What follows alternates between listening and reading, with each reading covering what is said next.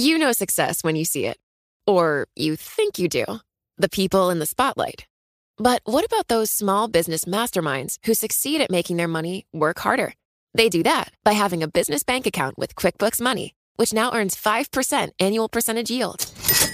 Making your money work as hard as you do? That's how you business differently. Learn more about QuickBooks Money at quickbooks.com/5APY. Banking services provided by Green Dot Bank. Member FDIC. Only funds and envelopes earn APY. APY can change at any time.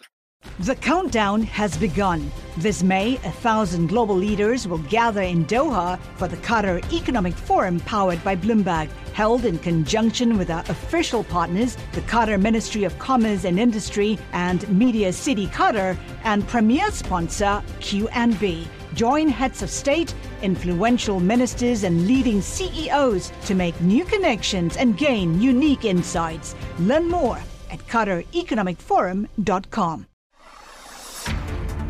This is Masters in Business with Barry Ritholtz on Bloomberg Radio. This week on the podcast, I have a special guest. His name is Jeremy Schwartz. He essentially runs the research division at WisdomTree Investments. I was kind of surprised to learn his nickname is Junior Jeremy. He has been working with Professor Jeremy Siegel at Wharton for almost 20 years. And he is a really knowledgeable and up to his elbows in all of the specifics of creating ETFs, focusing on valuation, dividends, earnings. They have carved out a niche in the world of investing in ETFs that kind of bypassed the question I was going to ask. Hey, what makes you guys different from fill in the blank, BlackRock, Vanguard, Dimensional Funds, whatever. But Jeremy does a great job explaining what they do, what it's like to work in a fund where you have legends of finance like Michael Steinhardt as chairman and Jeremy Siegel as one of the chief advisors, and Jonathan Stein putting this together. Really a fascinating conversation for anybody who is at all interested in indexing, factor-based investing, valuation, ETFs. I think you're going to find this to be an absolutely fascinating conversation. It's something I've been trying to do for a long time. We Jeremy and I just keep ships in the night. Our schedules just didn't work out, and I'm glad I finally got him into the studio. With no further ado, my conversation with Jeremy Schwartz. My special guest today is Jeremy Schwartz. He is the director of research at WisdomTree Investments, where he has been ensconced since 2005, having risen through the ranks from senior analyst to deputy director to essentially head of research at the firm. He is responsible for the construction process and oversees all of research across the WisdomTree equity family. Jeremy Schwartz, welcome to Bloomberg. Barry, thanks for having me. Let's begin with the fun stuff. You were an early hire at WisdomTree. You started in 2005, is that right? That's right. And you had, around 2008, recently received a promotion right into the midst of the financial collapse. What was that collapse like while you were working at WisdomTree? Yeah, and it's also a startup asset management firm going into the biggest financial crisis since the Great Depression. Fantastic time. And you have value-oriented investment philosophies, dividend-based investment strategies. Financials were big parts of the dividend-paying universe, right? So it was a tough environment. Also, WisdomTree was really trying to establish itself as a pioneer in ETFs. It was early days in ETFs when we started in 2006. There was 300 ETFs, maybe 300 billion under management. So we were trying a novel indexing approach.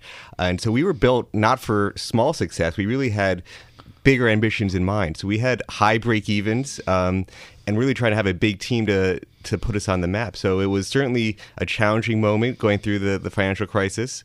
But we bottomed around $3 billion of assets in 2009, a little bit below $3 billion. Mm-hmm. Today we're $45 billion. So we've seen mammoth growth over the last 10 years. But yeah, it was very trying times. And you didn't know, could you survive? Could you get past that crisis point? Everybody has a story about what was going on in their shop in the midst of the crisis, from Vanguard to Morgan Stanley to Dave Rosenberg tells a story of his first day at work in the private sector was the day of the 87 crash. Tell us what was going on behind the scenes at Wisdom Tree when it felt like the world was coming to an end. I mean, what's amazing is I was on vacation in the first week of October. We had a family vacation planned. We were on a cruise in 2008, October 2008, leaving from Asia. It was an Asia cruise. We were starting in Japan, going to Hong Kong, China. And I looking at the screens on TV, I'm like, am I going to have a job when I get back? I mean, it was really unbelievable. You see the market falling 10%.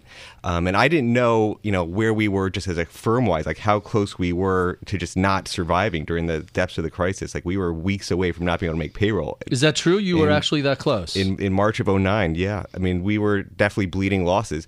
We definitely had, a capital raising in March of 2009. And that put us on. The markets turned around, and we were sort of off to the races after that. But yeah, we were close in March of 2009. Did you guys have a white knight, or was it the existing funders and founders basically reached a little deeper into their pockets? It's a combination. So AIG came in during 2009, and there was a capital That's raise. hilarious, isn't it? AIG said to Wisdom Tree, "Hey, let us help you out. You guys look like you can need a little assist." They were investing in the investment management side. They saw the growth potential of ETFs as part of asset management, and they did make an investment. That's fascinating. And the structure currently of Wisdom Tree? It's been a publicly traded company. I mean, one of the background is we had Jonathan Steinberg, our CEO, had a media company in 90s and 2000s, and he saw indexing and ETFs when he was doing publishing. It was called Individual Investor Group. And so he saw McGraw-Hill, he saw indexes, he saw ETFs, and he was trying to create his own indexes, license them to become ETFs. Well, during the tech bubble, he sold the magazine, kept the indexes, and was trying to relaunch the firm. And it was really, he had this shell company. It was really literally a penny stock trading. Right. And then he re-raised capital in 2004 to relaunch the business. With Michael Steinhardt, Professor Siegel, Jim Robinson from American Express funding the business in 2004 and relaunching. But that was the history back then. So it's always been publicly traded because of Jano's previous magazine days. That's some trinity behind the company. That's quite a list of heavy hitters. Yeah, I mean, you think going from trading at a few pennies right before the funding, Michael funded it in 2004 at 16 cents, and the day they announced just these people coming together, I think it closed at $1.50, something like that. That Steinhardt guy is an up and comer. Keep an eye on him. The other thing that I find kind of fascinating, and I think I kind of knew this about you but forgot about it. You were Jeremy Siegel's assistant at Wharton. You helped him edit subsequent editions of Stocks for the Long Run. You practically co-authored a book with him. What on earth was it like being next to Jeremy Siegel during all this? Unbelievable. And he was a fountain hose of knowledge. I was just trying to soak it all in. I mean, I got so lucky of when I got to Wharton. It was 99. So the tech perfect bubble, timing. That's when I first got to Wharton. I'd done internships at Prudential, sort of caught up in the tech craze. He wrote Our Internet Stocks Overvalued in April of 99. Then Big Cap Tech Stocks are Sucker's Bet in March of 2000. I meet him right after that article comes out. Perfect timing. He's, reevaluating his own portfolio from being just Vanguard S&P 500 from the 1970s. And all of his research is around, okay, I'm telling people to sell tech stocks, yet my own portfolio is Vanguard S&P 500. What should I be doing? And so I helped him do a lot of that research. I met him in 2001. I met him through a bunch of programs. I took his class in 2001. I needed something to do for a few months before I was supposed to go to Australia for a semester abroad. Ended up working for him, never went to Australia, took off like 2 years of school to work for him full time on his books. Obviously set my future path. I just dedicated really my life after that towards working with him. And I sort of knew it could be more than books one day because I sat in his office, I heard every conversation he had, and I knew what people wanted to do with him. And he just, he was very much in low fee. Vanguard, I buy the market, but he really was struggling with what is the best way to index. And so I saw there could be a potential to do more with him. And Wisdom Tree came along, was the perfect fit. But it was, he was just an unbelievable mentor and teacher and still is. I mean, I still interact with him all the time today. How has the company changed over the past decade since the financial crisis? When we started out, the idea was very simple, is everything's market cap weighted. You need some relative discipline to rebalance back to value, help try to protect investors from bubbles and things getting really expensive. So the original conception was these value-based rebalancing, dividend earnings weighted type portfolios.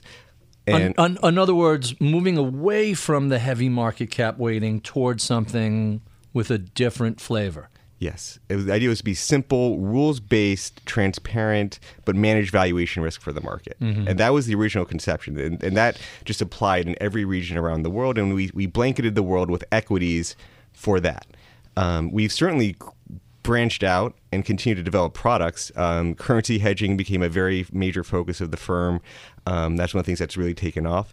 It's one of the things I'm very passionate about, where I think we have some really unique ideas that are different than the way people traditionally allocate internationally. Let's talk about that, because DXJ was essentially your baby. That's the WisdomTree Japan Yen currency hedged ETF. In full disclosure, I own it. Clients of my firm own it.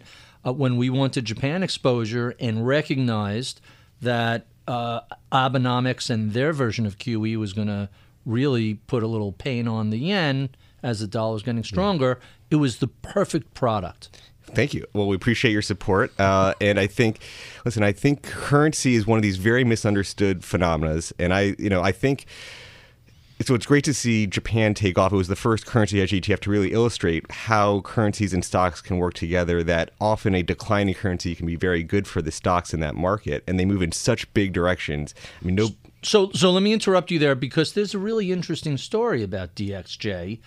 It's been trading for how long now? It was one of our original ETFs in 2006. Now, it was unhedged when we launched it. It was dividend-weighted Japan. And it was doing better than the MSCI cap weighted Japan by 90, 100 basis points a year. But it was, nobody cared enough. And as we were looking at it and we're saying, and at the time, the yen was super strong and the stocks were super weak. The dollar was weak, the yen was strong, and things were about to reverse. And we kept saying, this may not go on forever. This might turn around. And you could say everybody else has these two bets. They have the stock bet and the currency additional risk. And the currency was moving 10 to 15% a year. So while our value added on the stock side might have been 100 basis points, if the currency goes against you 10 percentage points a year. Good luck. Right? So we said it could be so different by just focusing on the stock alone and not take the secondary So currency when did bet. the currency hedge enter that particular holding? April of 2010. All right. Now, I remember seeing that holding, and your AUM was fairly low. The inflows were fairly low. It was doing okay. And then suddenly it was like a fuse was lit and off to the races. How did that come about? And what was it like watching these giant inflows on a product you essentially created? So we were the first firm to do currency hedging in ETF form. Like, it's not a new concept. People have been doing hedging, and they've been teaching about it in the CFA textbooks for years. But we were the first firm to do it in ETFs. We had done our first one on a broad international basis a few months before DXJ. Which was what? What was the first Which is one? now HEDJ, we started off with just broad EFA hedging. Right. And what's interesting is we then made the second Define product. EFA for listeners who are... EFA is your core international index that people follow. It's sort of 21 developed markets of the ex-US without the emerging markets, Europe, Australasia, Asia, so Hong Kong, Australia, Japan. It's Europe, Australia, Far East. Is that essentially the shorthand? Yes. And so now how do you do a currency hedge on a broad region that has a dozen different currencies? It's really the same way as DXJ, just with multiple currencies, is you have the underlying stock exposures, and then you add a currency forward on top that's designed to neutralize and get you back to just the underlying stock exposure. So you're rolling these currency forwards on a monthly basis, but it's pretty plain vanilla simple, which is the ironic thing, is people think of hedging as the more exotic play. And I say it's actually more plain vanilla. So, but it's expensive, and when you're dealing with a lot of different currencies, expensive. It's complicated. Make the counter argument. So it's really not expensive. So it's expensive in Brazil. Brazil costs you 10% a year. Wow. In EFA, you're being paid to hedge. It is actually a better than free proposition. Really? And it's been better than free proposition for the last 30 years. So the idea that it's expensive is one of these myths that I keep trying to come back on. And I actually feel like we have this branding problem in hedging, which is you can't go back and change history. But if you call your international stock fund your international double-decker fund, which is your international stock plus currency fund, right? Who would buy that? I don't know. They wouldn't. They would say, I just want the stocks. I don't want a double-decker fund. Right. And the problem is people think of the hedge as a double-decker. No, the hedge is plain vanilla stock exposure, not stock plus currency. So let me push back a little bit on the European hedged fund. You have a Euro hedged ETF. But not every country in Europe is on the euro. So you're ex-Switzerland, you're a lot of the Nordic countries, you're ex-England. Yeah. How European is the European fund? So HEDJ, which we started off as our broad EFA proxy, we saw the success in DXJ. The Japan in 2010, went from 100 million. The earthquake happened, and people really started trading it after the earthquake, the tsunami, everything Yes. that took place there that whacked the yen, and suddenly you had some. Well, the yen went up a lot, but people really? were starting to say it might not continue, and that's when it really started That was trading. 5 years ago. 2011. All right, 6 years ago. Wow. And so that's when it started trading. It started seeing some interest. And that's when we had the idea to make the broad HEDJ, which was at the start, just the whole international basket. We focused it on the single currency, the euro, because we saw, hey, people can grasp the idea that a single currency, the yen, they started trading DXJ. We made the hedge HEDJ just Eurozone only. So it is just Euro specific. Euro is the biggest currency in the EFA international complex. It's a third of EFA's euro-traded stocks. So we did focus on the single currency, so we could make it easier for people to make that decision. One currency, Germany, France, Spain, all those euro-only countries. So yes, HEDJ is euro-only, but you could have a broader Europe fund that you hedge the euro, the pound, the Swiss franc, the Norway. You could do that too.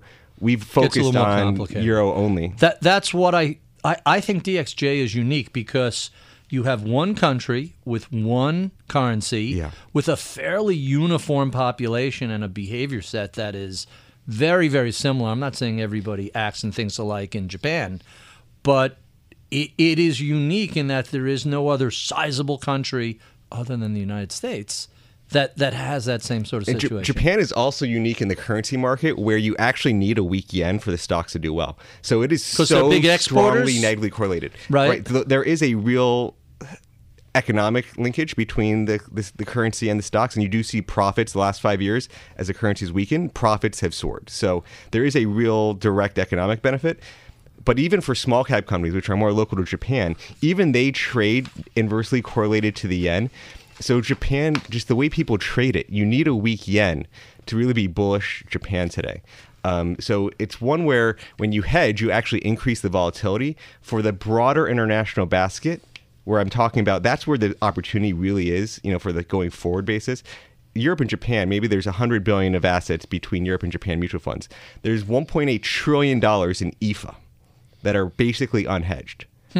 But 30% of Japan's now hedged, 20% of Europe's hedged. Wow. The big opportunity, and that I'm focused on, or we at WisdomTree are really focused on, are the EFA complex, where adding currency adds your expected risk profile. Not your expected return profile, your expected risk profile. That's pretty fascinating. Let's talk a little bit about what's happening in the world of asset management.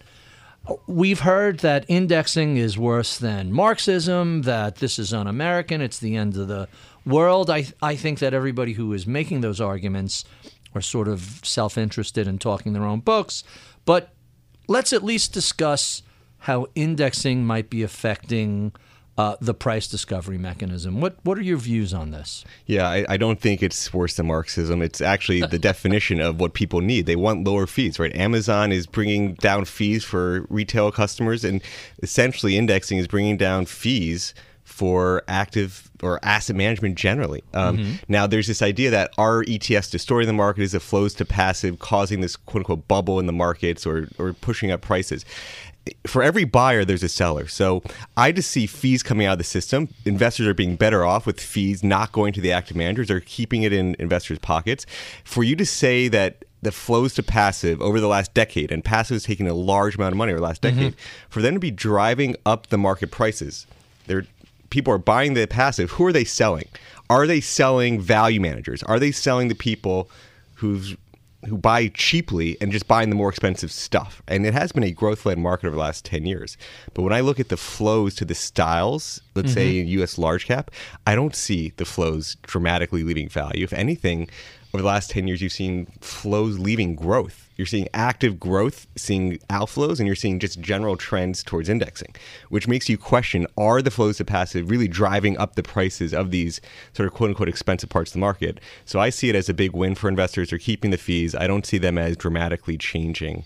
And I think Vanguard did a study saying that fee compression saved investors over $40 billion over the past 20 years. That's a lot of money. And that's going to continue. I mean, that's people worry, what percentage of the market can be indexed. It could be a lot higher than where we are today, and it should be a lot higher. There's a lot of active managers who aren't adding value. And so in the future... Are not adding value, active managers that Bill Miller calls them the closet indexers? Yeah, I love that conversation. And it's I see more and more of what we're trying to do at WisdomTree is we started off 10 years ago trying to provide low tracking indexes, so get you very broad exposure. Our broad dividend-weighted portfolios have 1,500 stocks. Our broad earnings-weighted portfolios have 2,000 stocks. And there we're tilting towards value and quality factors that we think can add value over the market. So maybe we add 100 basis points over long periods of time with 2% tracking error in the earnings indexes. That's low tracking error portfolios. Those are the closet index trackers Miller is talking about. But we're doing it in sort of low-fee index type format. Increasingly, where I think the future is we're going to be going for the higher active share, higher alpha strategies and trying to get more activeness into the portfolios as well. So let's touch on that because that's a fascinating subject. First, I notice you have I don't want to say a dividend weight across everything. Yes, we do. But dear Lord, dividends are really the mother's milk of WisdomTree. Is it profitability and valuation, or what is it about dividends that are special? And the past decade has seen cheap money allowed a ton of buybacks. Yeah. What do all those buybacks do to dividends? I personally would rather see dividends as an investor than buybacks, but tell me your perspective. Yeah, Finance 101, assets are present value of cash flows. For stocks, cash flows are dividends. Where do dividends come from? They come from earnings. So when we started 10 years ago, dividends and earnings were the two families we created. Dividends and earnings, okay. Two separate families. We launched a U.S. earnings family, global dividend family. How many different funds are in that grouping? In earnings, we have today approximately 6. Across different regions and different in the styles? U.S. That's in the U.S. So what are the 6 in the U.S.? Total market, large, mid, small, and then we have some specific sort of domestic economy and exporter strategies. And what about dividends? There's the exact number I'm going to lose because it's like but 50 it's a lot. plus. It's a large number. And so we do cover the world with dividend-focused strategies. We do India. We have an earnings fund because a dividend earnings fund. No, India is earnings because they don't pay a lot of dividends, and so we were the first firm to do India local shares in 2008. That's interesting. So we have the broadest India index, our India earnings weight index, and that's a country we're super bullish on over the long term. Absolutely, I couldn't agree more. But it's valuation sensitive, and we wanted to own the broadest cross section. So the traditional ETF, 60, 70 stocks, we have 200 plus stocks. So that's one where earnings weighted we did do. But the idea was dividends are this objective measure around the world. In every region outside the U.S., 90% plus of the market pays a dividend. It's really the U.S. where we do a lot of buybacks because of stock options. If you have a stock option, you don't like to pay a dividend because your stock goes down by the amount of the dividend. Because we have literally penny for penny. Penny for penny. And so that's when we started doing stock options in 1982 is when we started paying dividends less. I mean, the payout ratio used to be 70% in the old days. It's been 30 to 40% in the last 20, 30 years. So clearly buybacks are impacting the available cash for dividends. People are doing as much buybacks as dividends today. So when people look at the 2% dividend yield and say, we used to have a 4% dividend yield, well, net buybacks have been 1.5 to 2%. And so what that means is, and they're actually net buybacks, so they're reducing shares outstanding, which means future dividend growth will be higher. And so we focused, when people say, do you have a dividend plus net buyback index? We've often said our earnings indexes represent that because you would basically historically, you would add more technology companies, which is what had earnings and buybacks but no dividends. Now, in our large cap dividend index, you have more tech companies than financials. Microsoft, right? That's crazy. So, I got to ask you the question that always has me scratching my head on an earnings-based set of holdings. The U.S., we have completely wacky accounting rules and regulations. How do you manage to square the circle of every region of the world, every country in the world has their own set of accounting standards and and rules, and you end up with, hey, a PE of 10 in this country may be nothing like a PE of 10 in a different country. You just made my case for dividend weighting around the world. That's exactly why we did dividends around the world. Was it's an objective measure. When we started 10 years ago, you didn't have to worry about different accounting standards. Now, we really don't have any cross-country earnings-weighted funds. I mean, we have the India fund. We do have that's not exactly true. We do our emerging market consumer fund has an earnings model, right?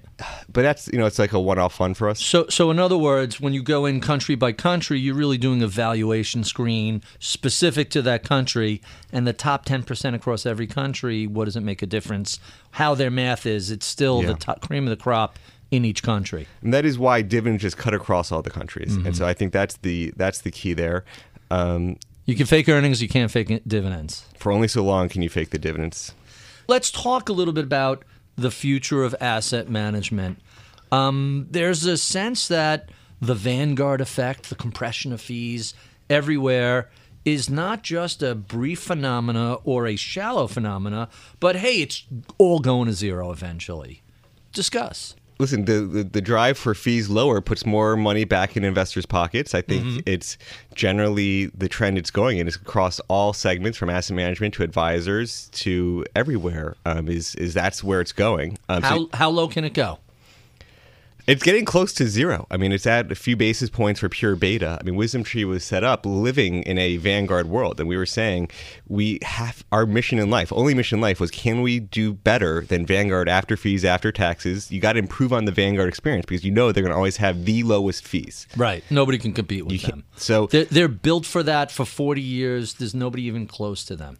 So dimensional funds, maybe. So it's a challenge. I mean they're a little more expensive. They have a little deeper research bench, but they're considered factor / active. So there's a little more on it. Pure beta, zero cost beta. You're going to have that out there. But so the question is, how can you add value on top of that? So we think of that as an investment firm. Can our individual products add value after fees, after taxes? But then also how when you deliver advice, can you try to package it in a way that adds value as well? And that's really, so our first 10 years at WisdomTree was about building great products. And I think the next 10 years is really, how do we help our clients and how do we deliver advice in a cheaper format enabled by technology? So we're making a lot of investments in that technology side to really help advisors grow and leverage their businesses, and then just bring costs down there as well. So let's look at that. Advisory firms and advisors are looking for more than just asset management. What do you sit in a fairly unique position in the food chain?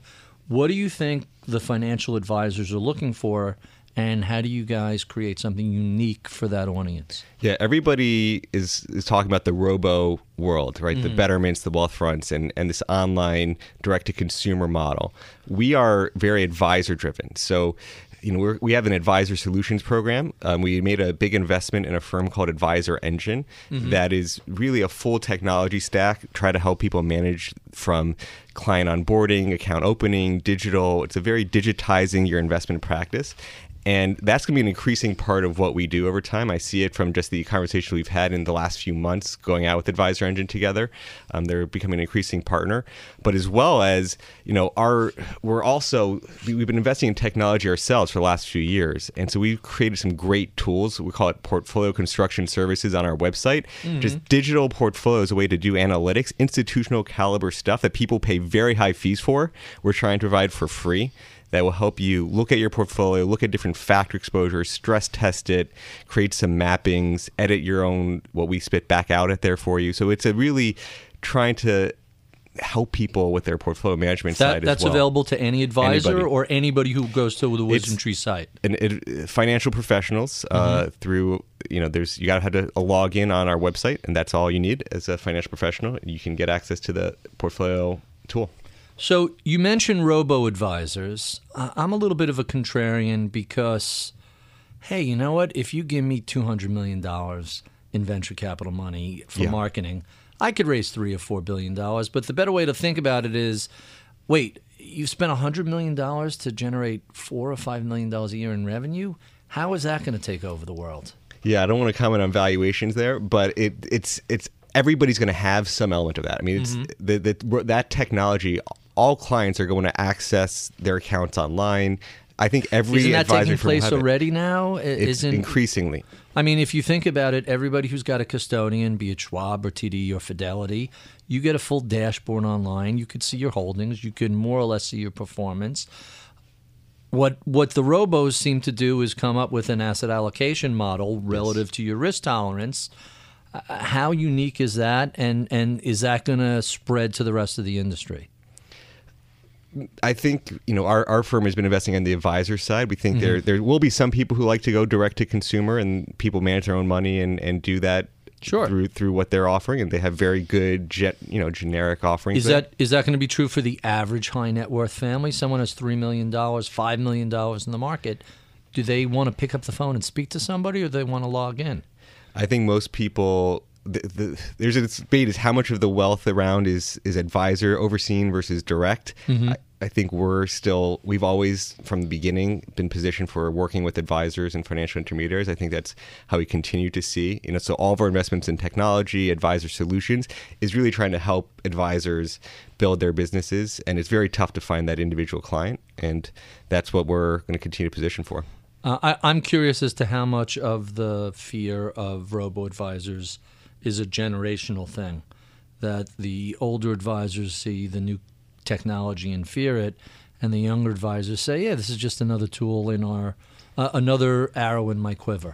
And the research we've seen is that even the older generations, they've been working with technology. The successful people, they've been operating with technology. So even the 70-year-olds, they want a digital experience. So if you're not on board with upgrading your technology, if you're still in the paper world, clients are going to go to firms that have the digital offerings. And so that's a trend that we see just continuing, and we want to help the clients that we work with do that and do it well. So you mentioned fees earlier. We've been talking about that for forever. Very recently, Fidelity introduced the concept of the fulcrum fee, which is a reduced fee if they're not outperforming a particular benchmark.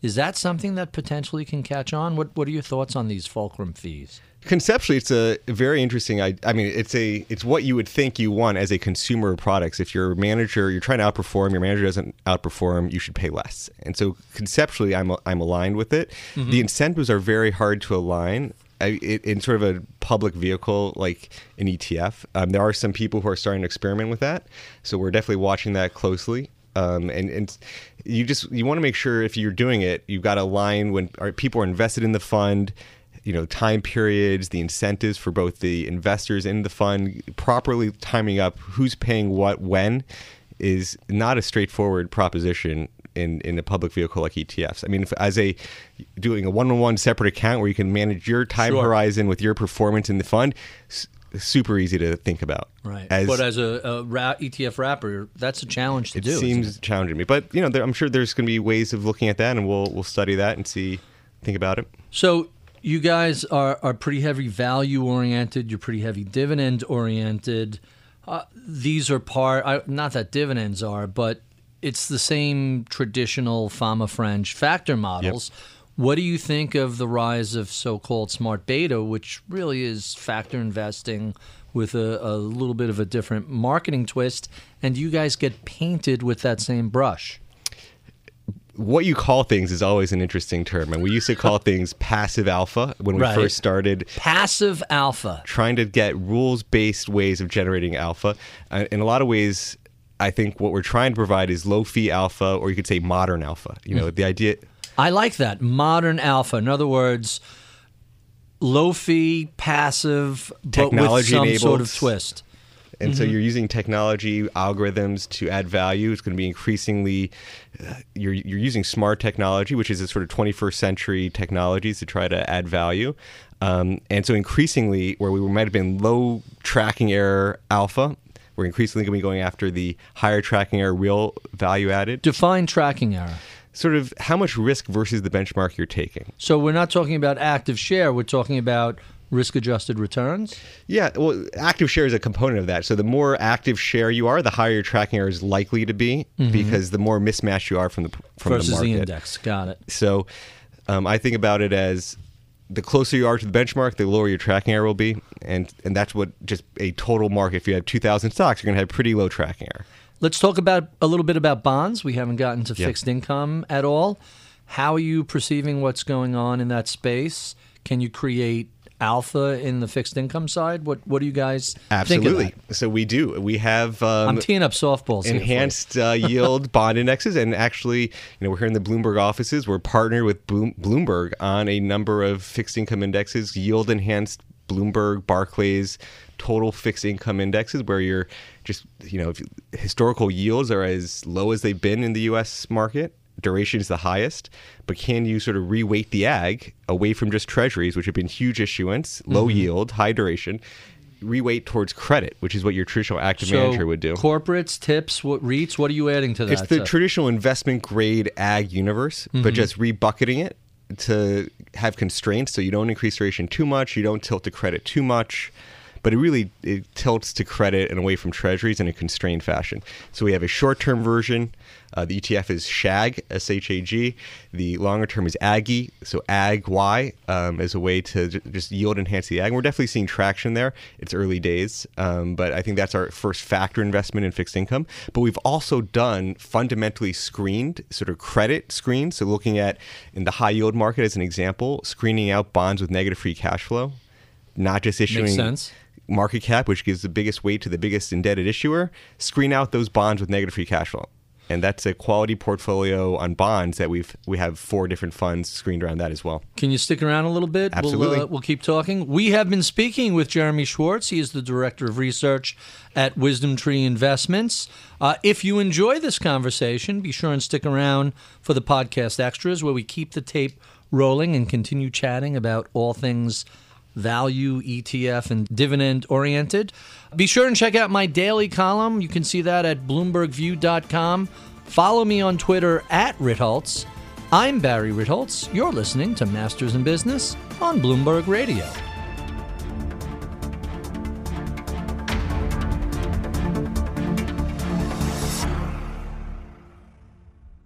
You know success when you see it. Or you think you do. The people in the spotlight. Athletes, actors, artists. But what about the people behind the scenes? You know, the ones who make it all happen. The lighting engineers, the sideline photographers, the caterers. They're small business masterminds. And if there's one thing they have in common, it's making their money work harder. That's why they have a business bank account with QuickBooks Money, where they are now earning a generous 5% annual percentage yield. Yes, 5% APY. Making your money work as hard as you do? That's how you business differently. Learn more about QuickBooks Money at quickbooks.com/5APY. Banking services provided by Green Dot Bank, member FDIC. Only funds and envelopes earn APY. APY can change at any time. Welcome to the podcast, Jeremy. Thank you so much for doing this. We have been talking about doing this for like a year and a half. I'm like, I have to get you on the show. This is awesome. For forever. So I'm so glad we managed to get you in. And by the way, Medina, and you could keep this in, that last conversation where he was describing Junior Jeremy in the intro, I love that. We should keep that on the broadcast portion. So just nod or say yes or something, and I'm fine. So anyway, let's talk a little more about Siegel, because I'm endlessly amused by him. And full disclosure, I used to bust his chops heading into 08, 09 about just buy and hold and kind of forget. To me, the 08, 09 crisis was, you're never going to call every crisis, but dear Lord, you can, if you looked, I used to call it the leaping dolphin. Remember the 3D pictures people used to have on the wall, the posters where it didn't look like anything, but if you caught it at just the right angle, there's the leaping dolphin. That's kind of how I felt about the last crisis. But full disclosure, I'm endlessly impressed, entertained, amused by Siegel for so many reasons. Him and Bob Shiller are buddies. Are there two more opposite personalities? I've got a great story on Siegel and Shiller. So in a way of when I was courting my wife. So my wife likes to joke that, I met her in 2001, and I met the love of my true love of my life in 2001, which is when I started working for Siegel also. But, that first summer I started working for him, she was taking a class where she had to do a book report reviewing and contrasting Irrational Exuberance with Which is Stocks for the Long Run. Schiller's book, where he had briefed Greenspan in 96, and then Greenspan went out and gave the Irrational Exuberance speech based on Schiller's work, and then Schiller named the book Irrational Exuberance. Yeah, and so, they talk about how they vacation together. So on one of those 2001 summer vacations, they were in Ocean City. Siegel invited me to a barbecue and stay with him for the weekend in Ocean City. Schiller was coming down. The New York Times was coming to profile, and they did the walks on the beach with the New York Times profile. And so I got to invite my wife to she was my girlfriend obviously at the time. Just to impress the hell out of her. To the barbecue. And she was doing this book report on Irrational Exuberance. Bob Schiller. And so she tells the professor, I have to miss class. I'm going to this barbecue with Siegel and Schiller. And the professor's like, can I come? But she got to, she wrote her paper, and she was giving examples of, we went to Atlantic City and they were playing blackjack, and Siegel was into blackjack, playing the cards. Best odds in the house. And Schiller didn't even, didn't want to play the blackjack tables. And she put that in her paper on the stories of how even their gambling, funny. Siegel embraced the risk of liking to play blackjack, and Schiller was so risk averse and didn't want to play blackjack. She got an, A+ on the paper. But that was, an interesting time. So those stories of them vacationing together are real. And actually, my first project where I got to show Siegel my writing was also related to Bob Schiller. So, and in what way? Go explain that. So, Stocks for the Long Run, came out in 94, 98. He did the second edition. I was working with him on the 2002 edition. And right after I spent the weekend or, that vacation, I said, of all the topics you have in Stocks for the Long Run, you have nothing on behavioral finance. And your best friend is Bob Schiller. Come on. And you wrote a paper with Richard Thaler in 97, and Thaler just won the Nobel Prize for a lot of his work, and Siegel and Thaler had collaborated on some work together. So I said, you should add a chapter. And he's always had quants and math people, but he never had a writer. So I said, why don't you let me take a stab at it? And so I wrote the behavioral finance chapter for Stocks for Long Run. And you could see if you read it, it's very different than any other chapter in the book. It's actually written as a conversation between a psychologist. A couple goes to their psychologist. They're having all these behavioral issues, and the psychologist walks them through all their behavioral finance problems. So you could see it's very different than the rest of the book. That's so funny. I have a number of Schiller stories, but the only one I want to share is after he did the show, I wasn't going to put Bob Schiller on a subway. He had to go somewhere else. So I got a car, and I took him in a cab. It's pouring rain, tons of traffic. I was afraid we were going to be late. But he gets into the back of the cab and immediately puts on a seatbelt. I'm like, this is a person who really understands risk. Yeah, you can see it carry throughout all their lives. So let's talk a little bit about Siegel. I have a couple of Siegel stories also. I really enjoy him. When he was on the podcast, I think it was the first time I met him in person as opposed to a disembodied head on TV or a voice in an earpiece while you're debating him about something. And the only way I could really describe him is filled with childlike wonder. Am I overstating that at all? I mean, his passion for teaching, his passion for the markets, that's what gets people excited. I mean, why he's the most popular professor at Wharton. Let me stop you there. Year after year, he is consistently voted by Wharton students their favorite professor. And in the MBA world, you have to pay for your classes. So it's a real market-based system of you have a certain number of points, you can allocate it. And I mean, I remember when this was, I haven't kept track with the points, but when I was there, he was always the most highly bid professor. And he starts his class, his first half hour of every class is essentially just to look at the markets. And that day, he has his Bloomberg terminal up. He's walking through what's going on news-wise. And so it's you go to Wharton and you think this is the most practical thing to learn about the markets, but it's really the only class that actually does really go through what's happening in the market. Real-time, actual market, and looking at. The other thing about him that I found so amusing, and look, we go a little long. The whole idea is these are deeper dive conversations. He's sitting where you were sitting, And about an hour into the conversation, and I'm doing it now, he starts just, it's swivel chair. He just starts rocking back and forth while gesticulating and answering the question. And then he started, and I'm wearing just one earpiece. The guest isn't wearing anything. He starts spinning in circles on the.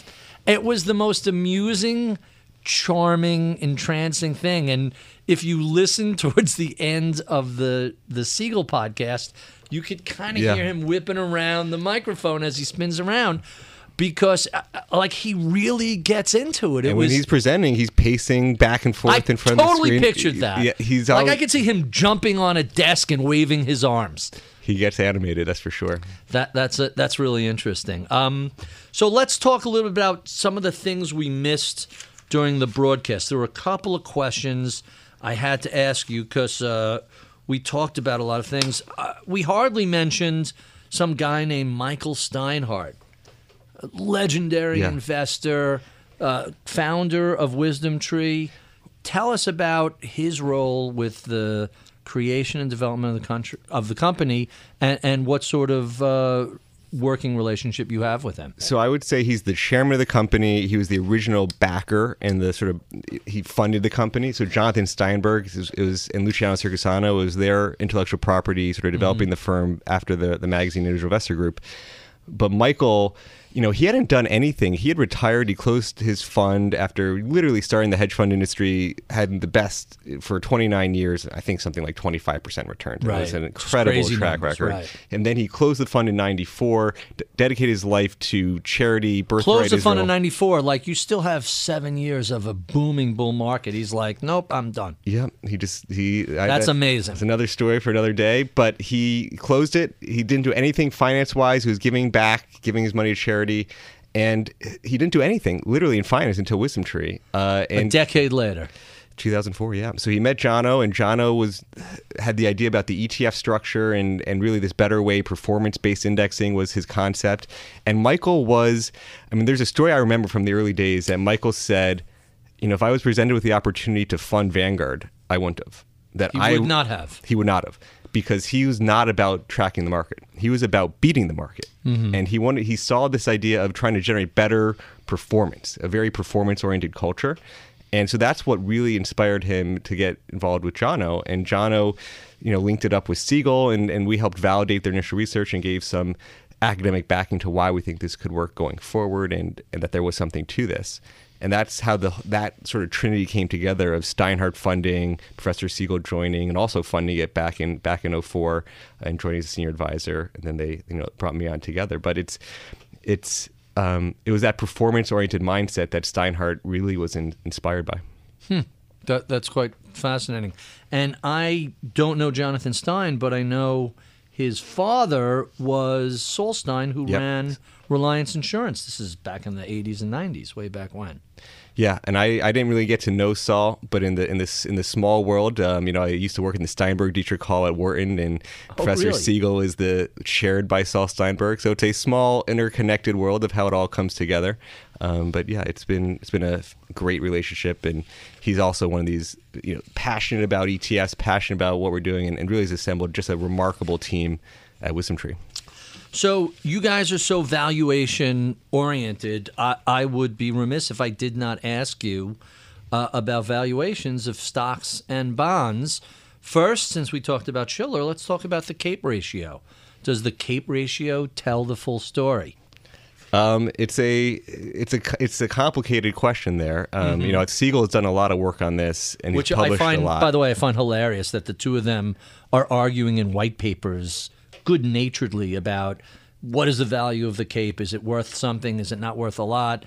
Is it just here are your expected returns, or does it really give us buy and sell signals? Siegel loves the framework. He thinks that it has been one of the better predictors of long-term returns. He thinks the earnings numbers are biased, and that is creating problems. So accounting numbers changed. The 09 crisis, which is still in the CAPE, basically 3 firms wiped out all of the earnings of the S&P 500. They were small firms. Wait, say that again. 3? How is that possible? 3 firms wiped out all of the earnings of the S&P 500. Basically, Bank of America, Citigroup, AIG The way they do not earnings, exactly small firms. No, but at the time they were by market value. They were small by market value. They're still giant companies with a massive revenue base. So we'll go through an example here. But by market value, they were small at the time, and they destroyed all of the earnings. So you're investing. Take a simple two-stock example. America, Citi, and AIG. But take a simple example. You have 94% of your portfolio.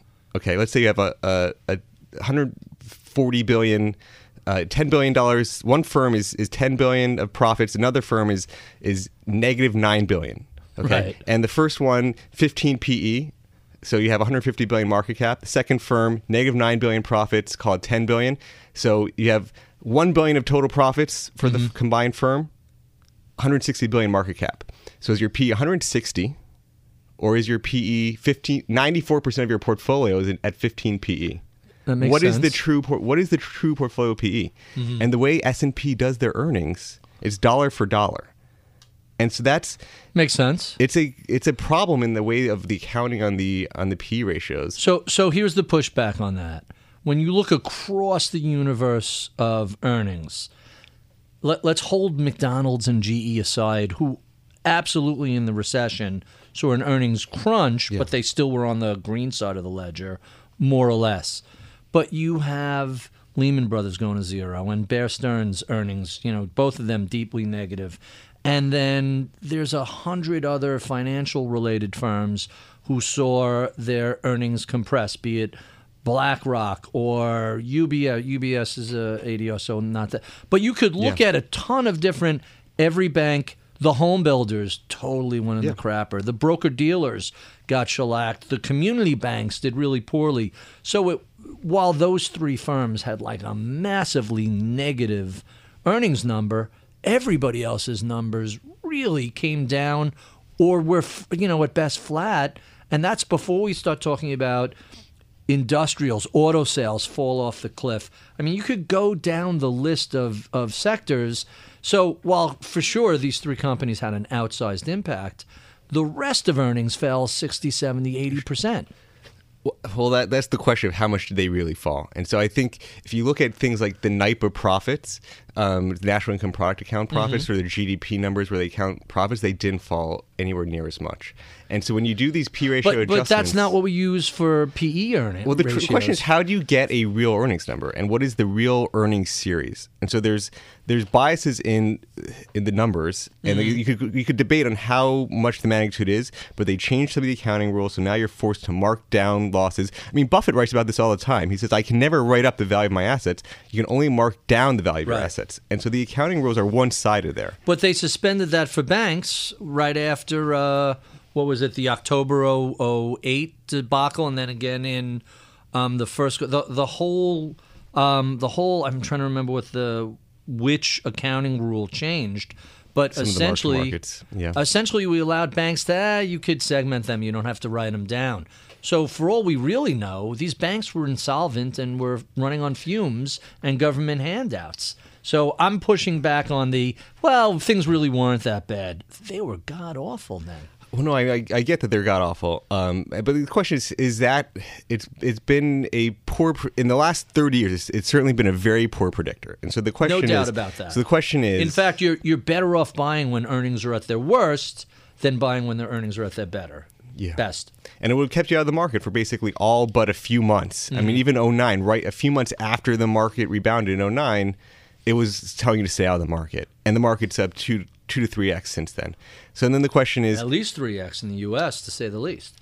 And so, in terms of going forward, how do you look at valuations today? I'd say, the S&P PE is around 20 times earnings. And this is going back and forth with Siegel, but he would say the earnings yield is close to 5% today. And so you get a real earnings yield of 5%. The earnings yield of 5% versus historical average of what? 16 is the average PE. So when he says stocks are long run, you get a 6.7 long-term real return. That's basically 1 divided by the 16. So that's where you get the 6.7 real return. You're inverting it to take out the zeros. Or just the earnings yield. It's just P over E versus E over P. And so you get 6.7. Today, if the P is 20, you get a 5% earnings yield.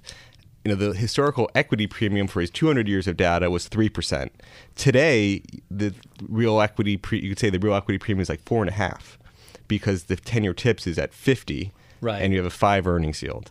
And on top of that, and this is a whole nother conversation, but on top of that, when you look at the money being thrown off by companies like Google and Amazon and Facebook, it's not like the old days where you're building a railroad, you hire 10,000 people and buy, endless tonnage of steel. Yeah. Look at WhatsApp or look at Instagram or some of these other things where it's 20 people are worth $5 billion and their cost structure is a handful of laptops and some internet connectivity. And that's the worry that people say, well, margins are going to mean revert, and that's going to be the problem, that we're at these high valuations and margins are high and they're going to head downward. So that's the most bearish argument, is that margins have to mean revert. But they may not, because of what you're saying, that technology is different, return on capital, that you just have a different profile going forward. The problem with mean reversion is, hey, if you're waiting for mean reversion in the leather belt companies and steam engines, that isn't happening. And I never want to come across as an apologist for expensive stocks, but that's before we even start talking about the frictions of executing a trade, buying a stock, buying an ETF. It used to be immensely expensive to go out and just buy a stock. That isn't the case anymore. Right. So if you may have had to pay more than 1%, you probably paid more than 1% to 2% to actually get market-like portfolios and get these diversified portfolios, where now, like we talked in the first segment, they're basically free to get diversification. Mm-hmm. And so how much higher should PE ratios be going forward compared to the past when you don't have that friction? You can say you could justify a 20 PE compared to a 16 PE. And whenever you really did have single-digit PEs, you had double-digit interest rates. So how far are we from double-digit interest rates? So the pushback on stocks are expensive, stocks are cheap. Hey, stocks were cheap as hell throughout the 70s. Because you can get 10% in treasuries, so why would you be invested in stocks? Right, exactly. If you could get 10% in treasuries today, I'd be gladly go all my portfolio to bonds. But if you're getting 10% treasuries, we have an inflation problem, which is going to be different. Which, let's talk about bonds. So there's a huge swath of bond bears who have been declaring the end of the 30-year Paul Volcker-induced bond bull market for, about 10 years. We've been hearing this is the end of the bond market. Are bonds, by the way you guys value, the way Wisdom Tree values fixed income, are we in a bond bubble? Well, Siegel and I did some op-eds in the Wall Street Journal together in 2011, 2012. You don't get to choose your title in the Wall Street Journal. That's true, by the way, for everybody who writes a column. People don't know this. The editors choose the headline, and very often it's clicky and catchy, but may not reflect the nuances of what you wrote. And the nuance of the article was buy dividend-paying stocks over TIPS, because you had a 1% 10-year TIPS. The first article in 2011, you had 1% 10-year TIPS, and we said you could get stocks yielding 3-4%. And that was 6 years ago. That worked out. That was a good call. The article was The Great American Bond Bubble. So the title was, yes, there's this huge bubble in bonds because you had this 1% TIPS yield. Then you had this negative TIPS yield. You had negative 1%, which was really insane. Which was when? A few years later. You had bond yields in the U.S. You would say, I'm going to give the U.S. government $100 and get back $90 after inflation 10 years later. On the expectation that it wasn't even disinflation, that there was full-blown deflation coming our way. It was just massive risk aversion. It's like, why would you give the government and take back? You would never think you would have a 10-year negative TIPS yield.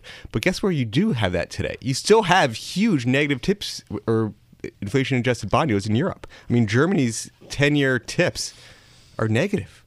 Which is not a surprise when you look at, you had a financial crisis hit the whole world, but the order of recovery was the U.S. was the first and most aggressive responder.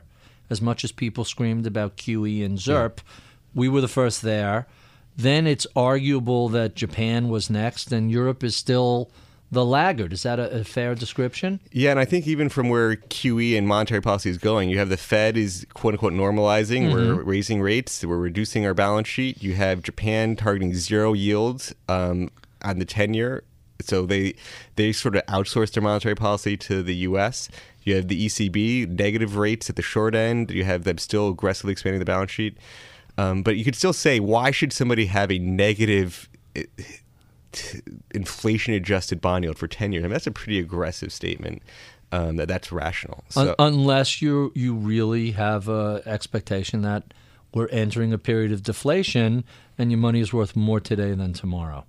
I mean, that's the only way I can rationalize it. and these inflation-adjusted yields, I mean, it's hard. It's just a sign of risk aversion that you don't trust money in the banks. That makes sense. And you don't want to get the negative, the ECB's at negative 40, and so they're sort of taxing your money by keeping them in cash at the bank.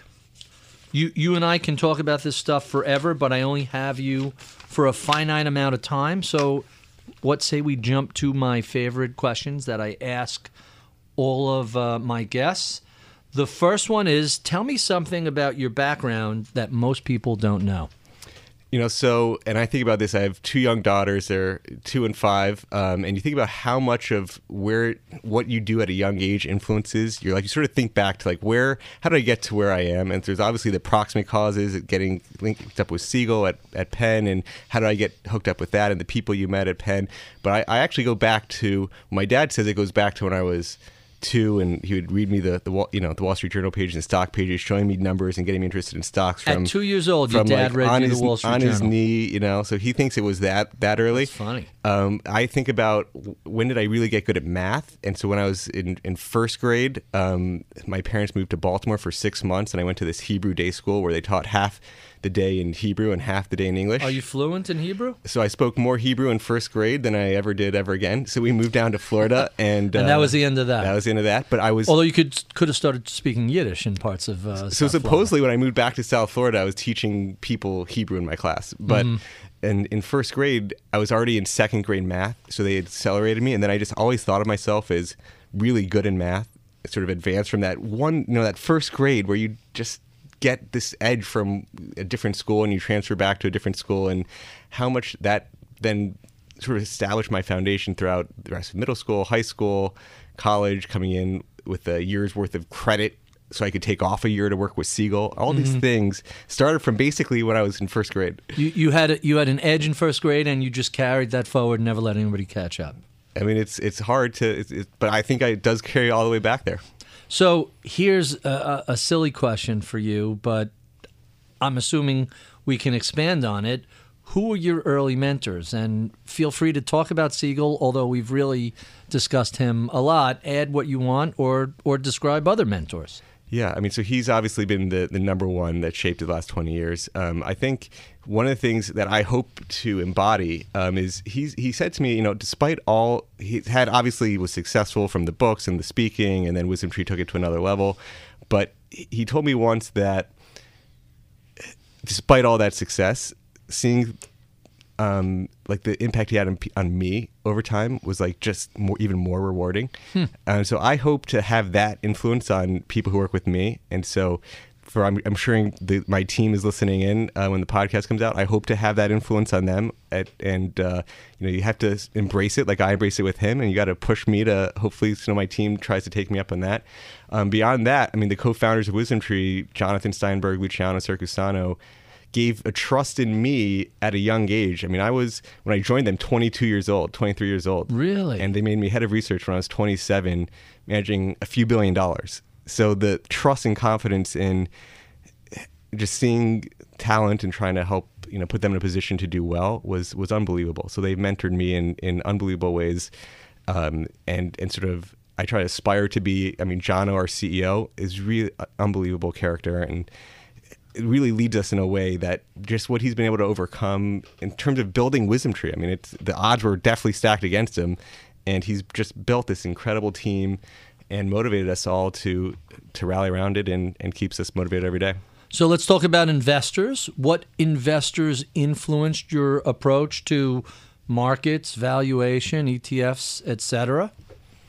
Some of the standards. I mean, it's very value-based investing. So it's you've read everything Buffett's written, and so the behavioral finance crew from Thaler and all that he's written on behavioral finance, Schiller. I mean, that it's a standard thing in the value quality type investing. Is a lot of it. One of the books I remember, and they're also getting a great following now, in terms of the quant finance group, you've read things like What Works on Wall Street from the O'Shaughnessy Asset Management Group. Absolutely. That was one of the first books I read with working with Siegel. So all those, so it's a lot of the standard quant value quality type folks. So let's talk about books. This is everybody's favorite question. I'm going to put down OSAM's what works on Wall Street. What are some of your favorite books? By the way, fiction, nonfiction, investing related, whatever. What have you enjoyed reading? What are you reading now? Yeah, and there's actually an overlap there from OSAM. So Patrick's reading list is probably one of my go-to sources. I think on a personal level, one of the books that I read that has influenced me in my thinking is there's a book, Mountains Beyond Mountains, from Tracy Kidder, who profiled Paul Farmer, and it was a really moving book for me. And as I thought about how do I become, is there some charities to embrace? But Farmer started this group, Partners in Health, and it's one that I've embraced personally. Partners in Health. Yeah. So he's just, as a one man, he's a Harvard doctor, goes to Haiti. The book was all about his expeditions to Haiti and how he was devoting his life to improving the health conditions in Haiti. But it's now expanded to, they're like in 12 different countries. But it was one that I found on O'Shaughnessy's list, and it's one that it definitely touched me, and I sort of spread that to my friends who are involved in health and in health policy. It's a really fascinating book. What are you reading right now? What's on your nightstand? One that I think is actually for the next decade that I just I'm sort of in finishing is Destined for War, Destined for War. Wow, that's some title. Which I picked up from Kyle Bass on one of the other podcasts I just listened to, and so it talks about it's a Graham Allison, I think, is the author, and it talks about really the U.S. versus China. And so it's as you think about the two rivalries over the next 10 years, China's ascending, it's challenging the U.S., and the book goes through the times in history you had these ascending rivals, and it goes back to Athens and Sparta, and it goes through all these different examples of when you had these up-and-comers rivaling, the embedded powers and the tensions that creates. And I do think China's ascendance is one of the big stories for the next 10 years. No doubt, and thank you for not using the word frenemies. We all really appreciate that. So you've been in the industry for almost 20 years. Is that a fair statement? Since when did you graduate Wharton? So I've been working, I'd say, really, I would mark my start date of 2001, once I started working for Siegel, but we graduated in 2003. All right, so you're 15 years coming up on 20 years. What do you think is the most significant changes that have taken place over the course of that arc of time within the financial industry? Certainly, ETFs have exploded, and that's right where we're $4 trillion now, something like that. We were $300 billion to 10 times that, right? So that's certainly one of the major trends, and I'm lucky to be part of it and trying to shape it and try to continue to shape it. And certainly, technology's just advanced at just such remarkable space that's the next 10 years is going to be all about how you marry technology increasingly with investments, and that's I hope to be part of that as well. And your ears must have been burning last week. I was at an ETF event, and your name had come up several times. I believe one of your staff members was actually there. Awesome. So let's talk about the next major shifts. If the rise of ETF is the biggest single factor over the past 10, 15 years, what do you think the next major change is going to be? Well, everything has been broad-based exposure so far. So you really, where there's still the highest fee. So if you think about this active to passive shift, there hasn't been, the hedge funds is in some ways the most expensive part of the market, where no doubt.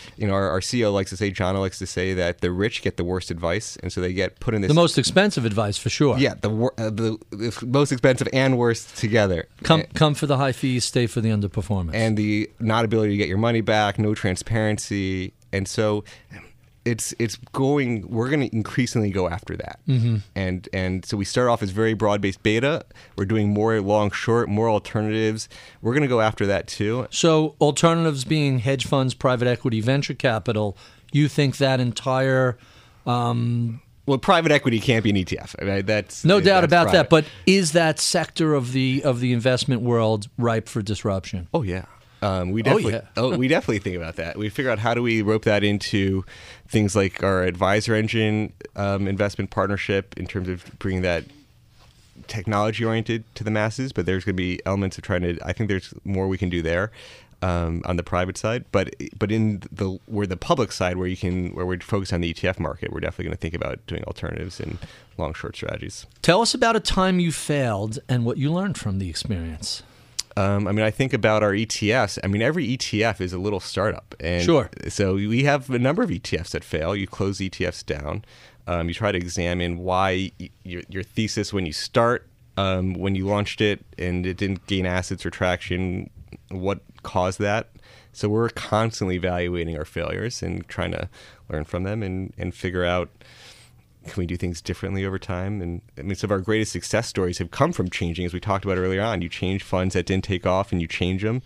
And then you say, why did I miss that segment, things that took off that you could have been there positioned well for? And you try to learn from all those things. So let me ask the part B to that question. You guys have over 50 different funds, and some of them have clearly caught a little lightning in a bottle. They've done really well. How do you try and sprinkle that into a fund that might not be doing as well as you had originally hoped for when it was launched? I don't mean doing as well in terms of performance. I mean resonating with investors and attracting assets. Yeah, we have close to 100 funds in the U.S. today. Really? So we have a very broad menu. And they are all, I actually view all of our ETFs as little options where you're paying a fixed cost and you got to figure out until they get to break even. And so you're paying this sort of option premium until they potentially can have big upside. And so at some point you have to say, that's a good way to contextualize that. It's all right. You're either willing to pay that option premium because you still think that option might really take off and then it has really big payoffs. Makes sense to me. And so that's really how I think about it. And so as long as we're still convinced there's a market opportunity, when we started in 06, 07, we didn't have that kind of runway. We had to be much more careful. We have more runway today. You can afford to nurture things that might be a little pricey internally to run it while waiting for it to hit break even or better because you believe you have a high degree of conviction in the idea. And we do close things down, of course, from time to time when you've just given up and you think you've given it its time and you've let it play out. But, we want to try to give things, it could 3 to 5 years before you evaluate whether or not it's really been why you haven't been successful. And you could still close things down, then you wish you didn't close it down. That's interesting. All right, we're down to our last few questions. You're a relatively young guy, so I'm going to ask this differently. Yeah. What do you do to relax outside of the office? My wife got into yoga, so she got teacher trained as a yoga teacher. Oh, really? So the summers we go down the Jersey Shore by the beach there, and it's where we do the most yoga. We have a Jersey Shore yoga teacher it's like our guru. In Philly where we live, we have a pool, and she says if I ever finance doesn't work out, I should be a swim teacher. So love spending time in the water with the kids, and but a combination of yoga, walking. We did the Alpha Architect March for the Fawn, which was looked fascinating. There was a big New York Times article about that. It was also awesome. So Wes is great. There. I really like everything those guys do. Yeah, so a lot of walking as well. You're a relatively young person who graduated school not too long ago, but if a millennial or a recent graduate came up to you and said, "Hey, I'm interested in the career of finance," what sort of advice would you give them? When I think back to how I got hooked up with Siegel, obviously, can you find that mentor who can be useful for you? And the keywords I used there when I made my pitch was free, work for free. And in reality, you should pay people because it's really an investment in their time. Right. But I think about interns and even my cost to bring an intern on, you're going to have to spend time with them because they're not going to add a lot of value up front. And so they're actually a drag on you versus the time. And so, thinking very true. about that. That's very true. So you want to find the right people who can mentor you and get the right opportunity. And you got to put in a lot of time and effort early on. Don't come, the millennials' mentality is they're entitled. So you got to not feel entitled and work hard and a lot of good things will come. And our final question, what is it that you know about investing, indexing, ETFs, dividends, valuation today that you wish you knew 17 years ago when you first started? Dividend investing, when we looked at history going back 50, 60 years, dividends did very well during most down markets. The 08, 09 down market, financials paid a lot of dividends. So it was not your typical down market in terms of how much down market protection you got. So I think I learned more about sector concentration risk and just the risk of overly becoming concentrated in sectors despite what their value signals might say. So it's something on sector concentrations that I've tried to think about more over time as we develop future products, is what's sort of the sector biases, or how can you control for sectors in a way that you don't get overloaded in those times of crisis. We have been speaking with Jeremy Schwartz. He is the Director of Research at WisdomTree Investments. Thank you, Jeremy, for doing this. I really appreciate you being so generous with your time. Thanks for having me. If you enjoy this conversation, be sure and look up an inch or down an inch on Apple iTunes, and you could see any of the other 150-something previous conversations we've had. We love your comments, feedback, and suggestions. Write to us at mibpodcast@bloomberg.net. I would be remiss if I did not thank my crack staff who helps me put together these podcasts each week. Medina Parwana is our audio producer and engineer par excellence. Taylor Riggs is in charge of booking. Michael Batnick is our head of research. I'm Barry Ritholtz. You've been listening to Masters in Business on Bloomberg Radio.